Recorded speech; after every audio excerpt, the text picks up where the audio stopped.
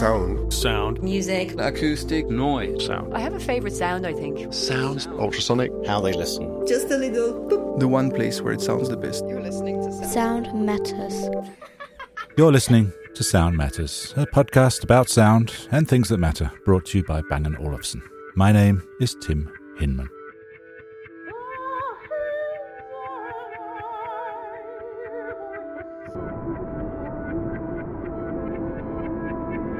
This time, we're going inside your brain.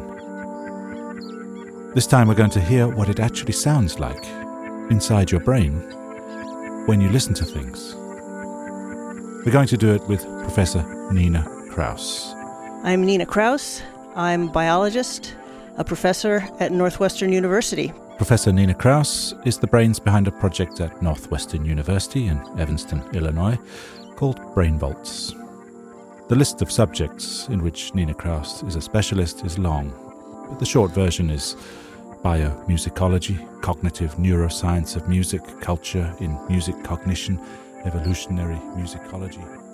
I study how our brain makes sense of sound.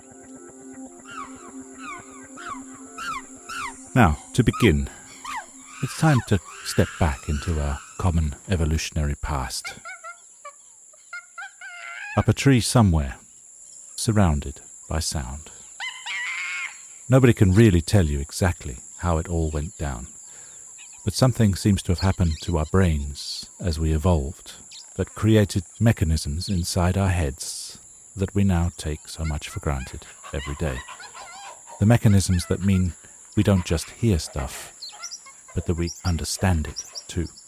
The mechanisms that help us make sense of sound. Making sense of sound is a biological triumph. So, what you are doing right now, simply by listening to this podcast, Sound Matters, a podcast about sound, things that matter, brought to you by Bang & Olufsen, is evidence of a biological triumph. You, dear listener, are an absolute miracle of biology, whether you realize it or not. And, as we're about to find out, just because you can't see the magic happening, doesn't mean it's not there. It's time to get a move on and climb down from the trees. We only have a couple of million years from here in which to turn our world into a noisy environmental disaster area.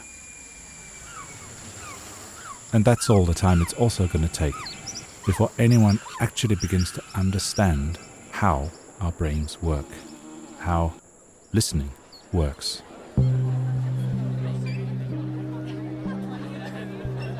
Nina Kraus has essentially one overriding question that drives her work. And it's a simple enough question, really. How is it that humans make sense of sound? How is it that humans make sense of sound?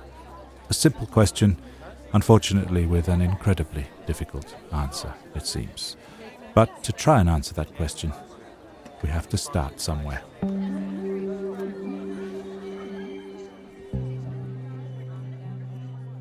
When people think about hearing, they sometimes just think, oh, well, sound goes into my ear. But it, of course, is fed into your brain where it not only engages the auditory system, but it engages how we think about the sound, how we feel about it, how we move with it. So as scientists, we think of hearing as engaging our cognitive, sensory, motor, and reward systems.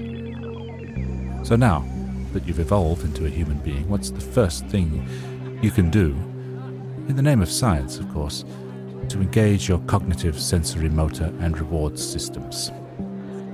Well, you're an evolved human, so why not get yourself an electric guitar?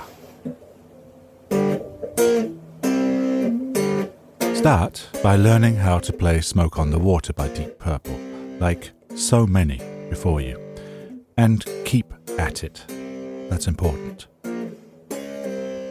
You're actually helping further the boundaries of human knowledge here. If, that is, you let Nina Kraus into your brain while you do it. You're working with the very building blocks of human cognition, exploring the ingredients of sound. When we listen to sound, well, sound is rich with ingredients. They are invisible ingredients. They are ingredients like pitch and timing and timbre, phase. What Nina Kraus knows is that the sounds going into your ears contain this cocktail of elements. What she wants to investigate is what happens when all that gets inside your brain. Even if you suck the guitar. We want to be able to measure how the brain responds to all these different elements of sound with enormous precision in human beings. And we're finally at that point. We're finally at that point where humans can look into human brains and really start to try and figure out what's going on in there. Nina Kraus began her work by observing what happened in individual neurons involved in sound processing. Individual neurons will respond to sounds in their own characteristic way. And so you deliver a sound and you can look at a pattern of spikes, of action potentials on an oscilloscope. And you can see, all right, when I play this particular sound, the neuron responds in this manner. Neurons, if you're not sure what they are essentially little electrically excitable cells. They communicate with other cells, and they're basically what make your brain and nervous system work. It's a lot more complicated than that, I'm sure, really. But they are the individual cells that, if you put them together, make it possible for you to think, remember, understand, and play the guitar.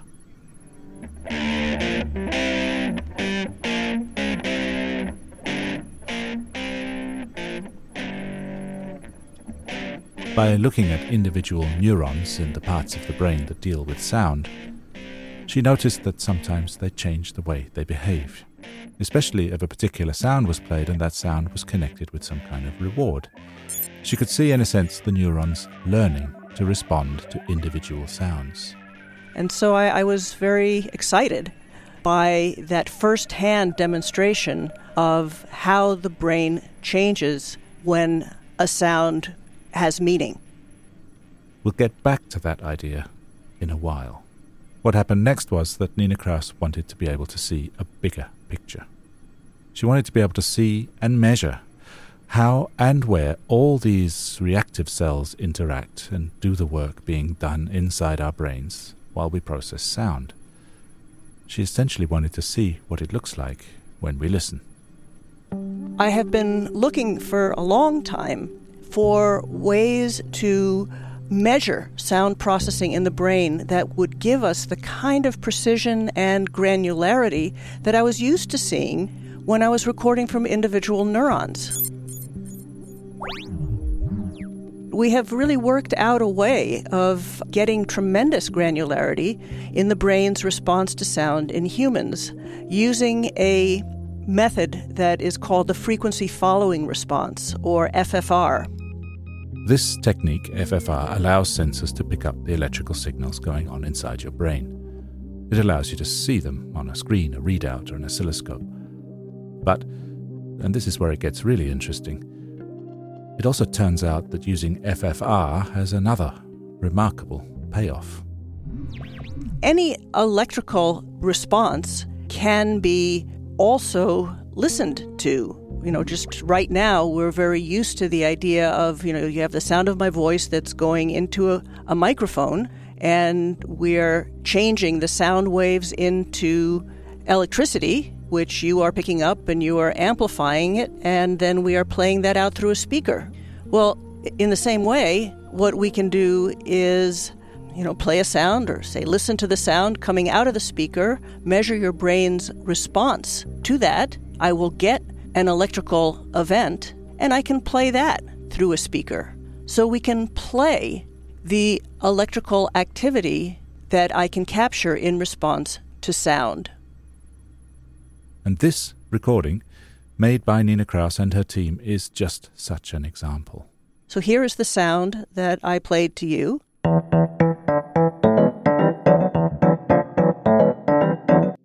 and here is your brain's response to that sound.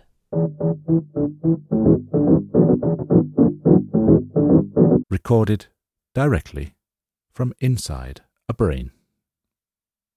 And this is remarkable.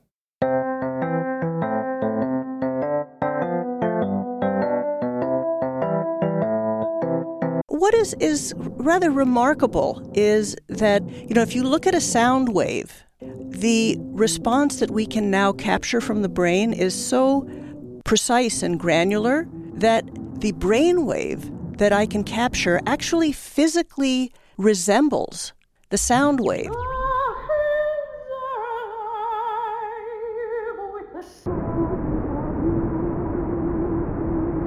That doesn't usually happen in biological systems, that you can actually see the response of the nervous system in a way that it resembles what it is that is stimulating the brain in the first place. But here, the sound wave and the brain wave will physically resemble each other, and then I can take the brain's response and play it through a speaker, and you can compare, if you will.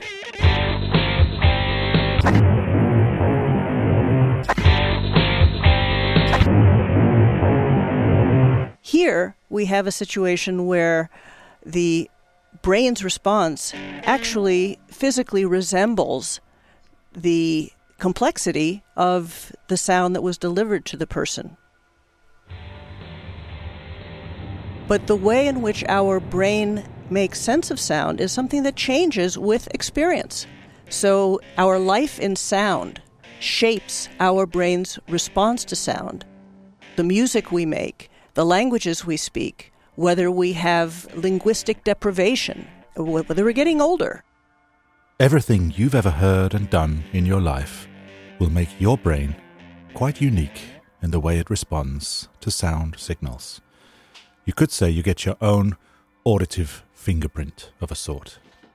I will get a different response from your brain and, compared to another brain. There will be a lot of similarities, and, it's kind of fascinating to see these small differences in how we intersect with the world, with our brain, based on our experience with sound.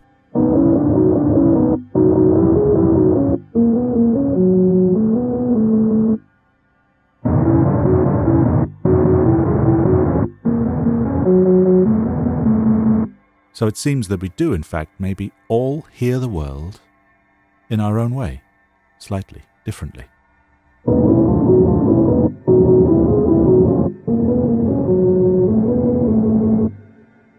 All depending on how our brains learn to hear sound in the first place, and on what happened to our hearing brains throughout our lives. The juice of lemons makes fine punch. Our brains adapt all the time. It's not a passive system you're born with. It changes. You can change it. All this led Nina Kraus to realize that those individual neurons she'd been poking around with back in the day, the ones that changed their behavior as they got stimulated by a sound connected to a reward, may be a physical process inside the very architecture of our brains that literally builds and rebuilds new connections as we learn and have experience. Our brains can literally change shape.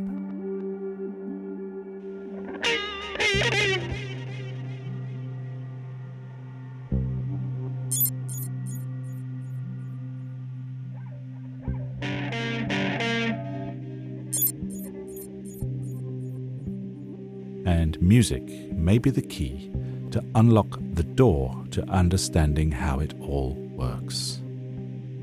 If we think of hearing as engaging our cognitive, sensory, motor, and reward networks, music is a jackpot. The effect of music, playing an instrument for example, actually seems to change something in the whole nervous system for the better. Making music enhances sound processing in the brain, not only for music, but also for language. So this experience of repeated sound to meaning connections that happens when a person plays music has a fundamental effect. Making music changes how well you can hear, interpret, and understand and differentiate all kinds of sounds. But it's those elements music shares with language that connect on a fundamental level. The pitch, the timbre, and not least, the rhythm. Rhythm is very obvious in music, but it's not as obvious, but it's very much there in language. What we know is that our experience with rhythm in music makes our brain better at processing the rhythms that are important in language. And this is very important as children develop and learn language, as we interact with each other. We have to be really good at interpreting these rhythmic cues. Over the years, we have studied the effects of musical experience on the nervous system across the lifespan. We have followed kids in school year after year after year, the same child, to see how their brain might change if they were involved in regular music making. And what we have found with these studies is that the brain becomes enhanced with respect to sound processing in the brain for language in the children who experienced regular music education. Music, it seems, actually makes you smarter. But there's a catch. It seems that if you really want to change your brain through music, I'm afraid that just listening to your top 40 playlist won't really do all that much for you. But simply listening to music passively is not producing the same kinds of changes.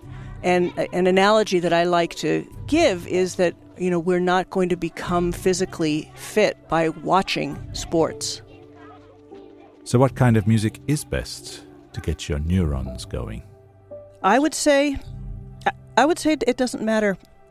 And it really doesn't matter which instrument you play, what genre of music that you are playing. What matters is this very tight coupling between sound and meaning. If you are making connections between the sound and how your fingers feel as you're playing the sound, the motor activity, the expression, the singing, and how you think about sound, how you feel about it, those are the ingredients that, in the end, really transform our brain.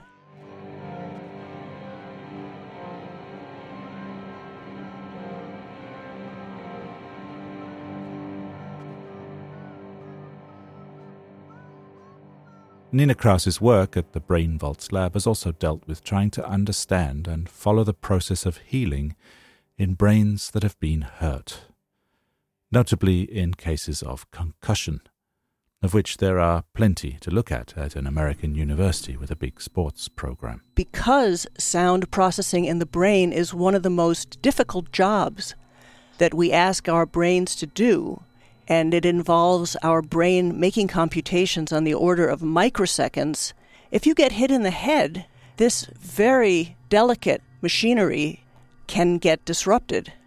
A bang on the head can upset many of the processes that we need in order to process sound, so that simply differentiating between the different elements of the noise that comes into your ears can get difficult. It can get stressful, painful even.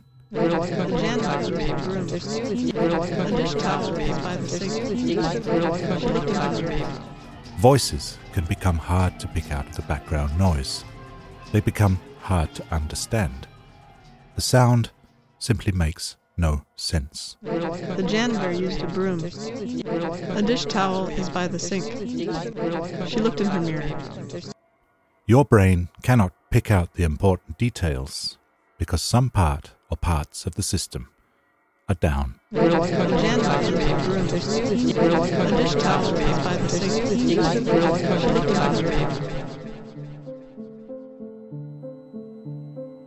The Brain Vaults program has been developing music therapies to help retrain and rebuild injured nervous systems and brains. hoping to retrain brains with music and rhythmic activity. A kind of audio-physio program, if you like, getting fit through your ears. And it works best, it seems, if the brain in question is actively involved in learning music.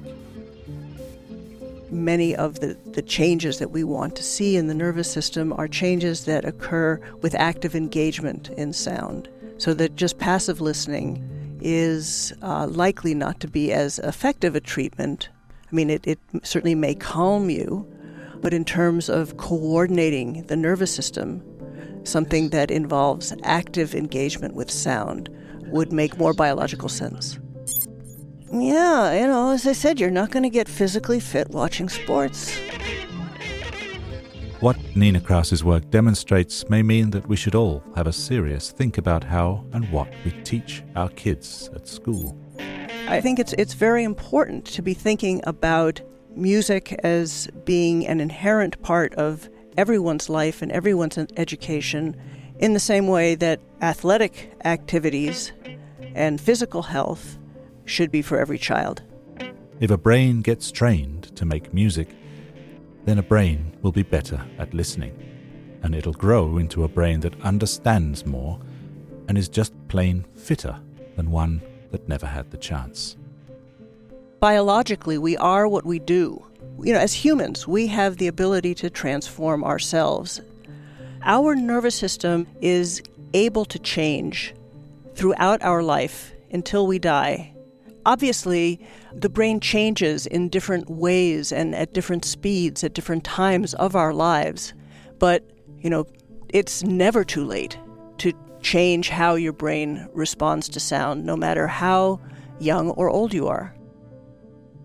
And it's never too late to get yourself an electric guitar.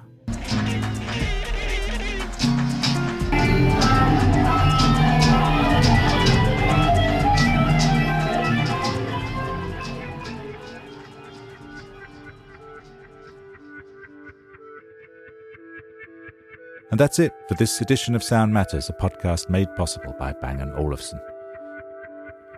Find out much more about them at bang-olufsen.com. Thank you to Professor Nina Kraus. You can read much more about her work through the BrainVaults website, which you'll find at brainvaults.northwestern.edu, or check out some of her great talks on YouTube.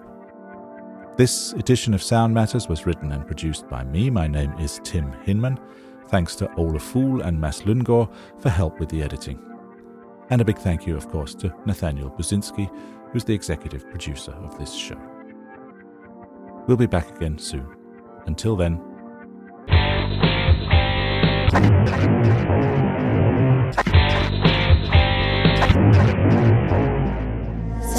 Sound. Music. Acoustic. Noise. Sound. I have a favorite sound, I think. Sounds. Ultrasonic. How they listen. Just a little boop. The one place where it sounds the best. You're listening to Sound Matters.